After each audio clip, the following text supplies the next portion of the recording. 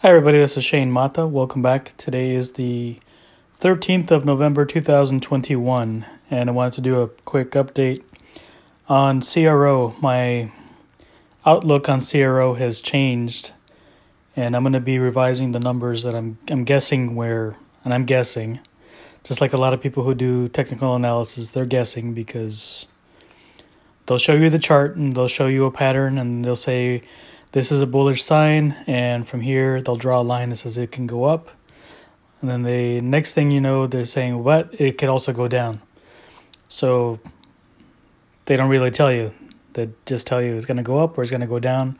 Or we might see some consolidation and it'll go sideways for a little bit.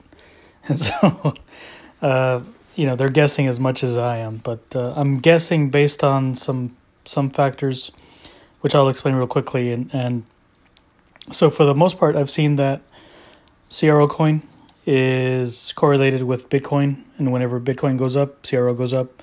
Bitcoin goes down, CRO goes down. It has broken that pattern for a little bit, especially lately now that the price has pumped a little bit. And so we're seeing, lately with less correlation, but at the same time, whenever Bitcoin does go up, CRO does go up with it. Just that whatever's keeping or sustaining CRO at the current level isn't relenting. It hasn't going back. So today we saw a price pump up to about 41 cents, which is I think the second or third time that we've seen that level. So we're seeing some resistance on that. And the news that I'm seeing is that there are coming out some new DeFi exchanges on the Kronos blockchain. So we're starting to see some people move liquidity onto the Kronos blockchain to trade their CRO. So that what that does essentially is it takes a lot of the CRO coin out of the market, out of the pool. I don't know. What's the word for it? It's basically not liquid anymore because people are locking it up to provide, ironically, to provide liquidity for trading. So by taking it out of circulation and locking it up, it's weird, right? That they're reducing liquidity by providing liquidity, whatever. So in any case, we are seeing that because of the inflow of CRO onto Kronos, that the price has pumped up to about 41 cents today, and it's dropped back down to a little bit less. I think it was around 39 cents right now, 39-ish. So based on the numbers, I'm going to round it off to about 40 cents. So right now, Bitcoin is at about $65,000 per Bitcoin. And we're expecting that by the end of this year, we're going to be roughly at about $200,000 for Bitcoin, which is a 3x increase. So from 65 to 200 is about 3x roughly. And so if CRO follows the same pattern, we're going to go from 40 cents per CRO up to about $1.20 by year end, or by the end, whenever Bitcoin hits about 200,000. So that's also a 3x increase in CRO.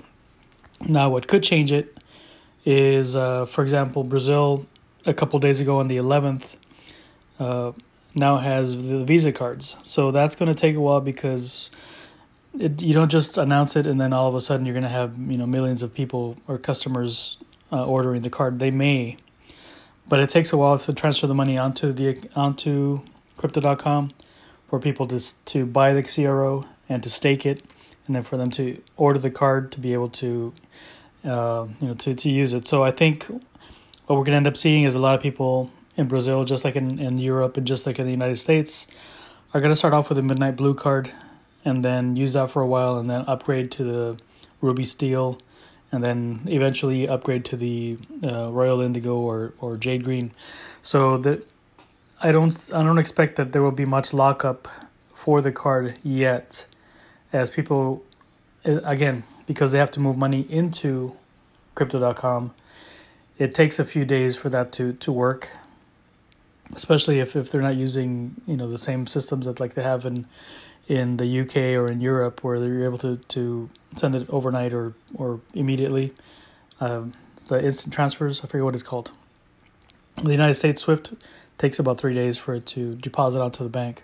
So that's slow as well. And of course, the faster way to do it would be to just transfer some other crypto like XLM, for example, or XRP, assuming that those are available to users in Brazil. But in any case, if you're going to transfer them, you would just keep it in the same coin rather than convert to CRO. So there you go. So yeah, I think that we're looking at an outlook of about $1.20 unless other things go, change. Like for example, launching an exchange in the U.S. would also raise the price because that would lock up a lot of CRO that's out there. Also, if we see more exchanges or DeFi products launching on the Kronos, then we'll see the price of CRO increase independent of its correlation with Bitcoin. And also, if we see that, what is it? I can't think of it right now. There was the third item that I was thinking about that would lock up some CRO in case. Oh, if Cosmos also gets their stuff sorted out, where they're able to interface with other blockchains and bring in liquidity, some of that might spill over into the Kronos blockchain, which would also pull more CRO onto Kronos to provide liquidity to those exchanges. So overall, we're looking at a positive outlook for CRO, although I'm not going to be overly excited about the possibility because I see people saying it's going to be $5, it's going to be $2 or whatever, but I don't see it yet. I don't say that it won't get there, but based on what's happening right now, I don't see it getting there based on the numbers, just correlating it to Bitcoin. Now, again, if we break the correlation and CRO pumps independently and then recorrelates again or recalibrates its correlation with Bitcoin at that point, then I could see, we maybe have $2 CRO at some point. So, things are looking good. They're exciting, but let's not get too hasty on this. We're looking at about $1.20 for this bull cycle so far, and of course we'll revise this, or I'll revise this as we get more developments, more updates. All right, I want to just that's it for today. I want to thank you for listening. We'll talk to you again soon.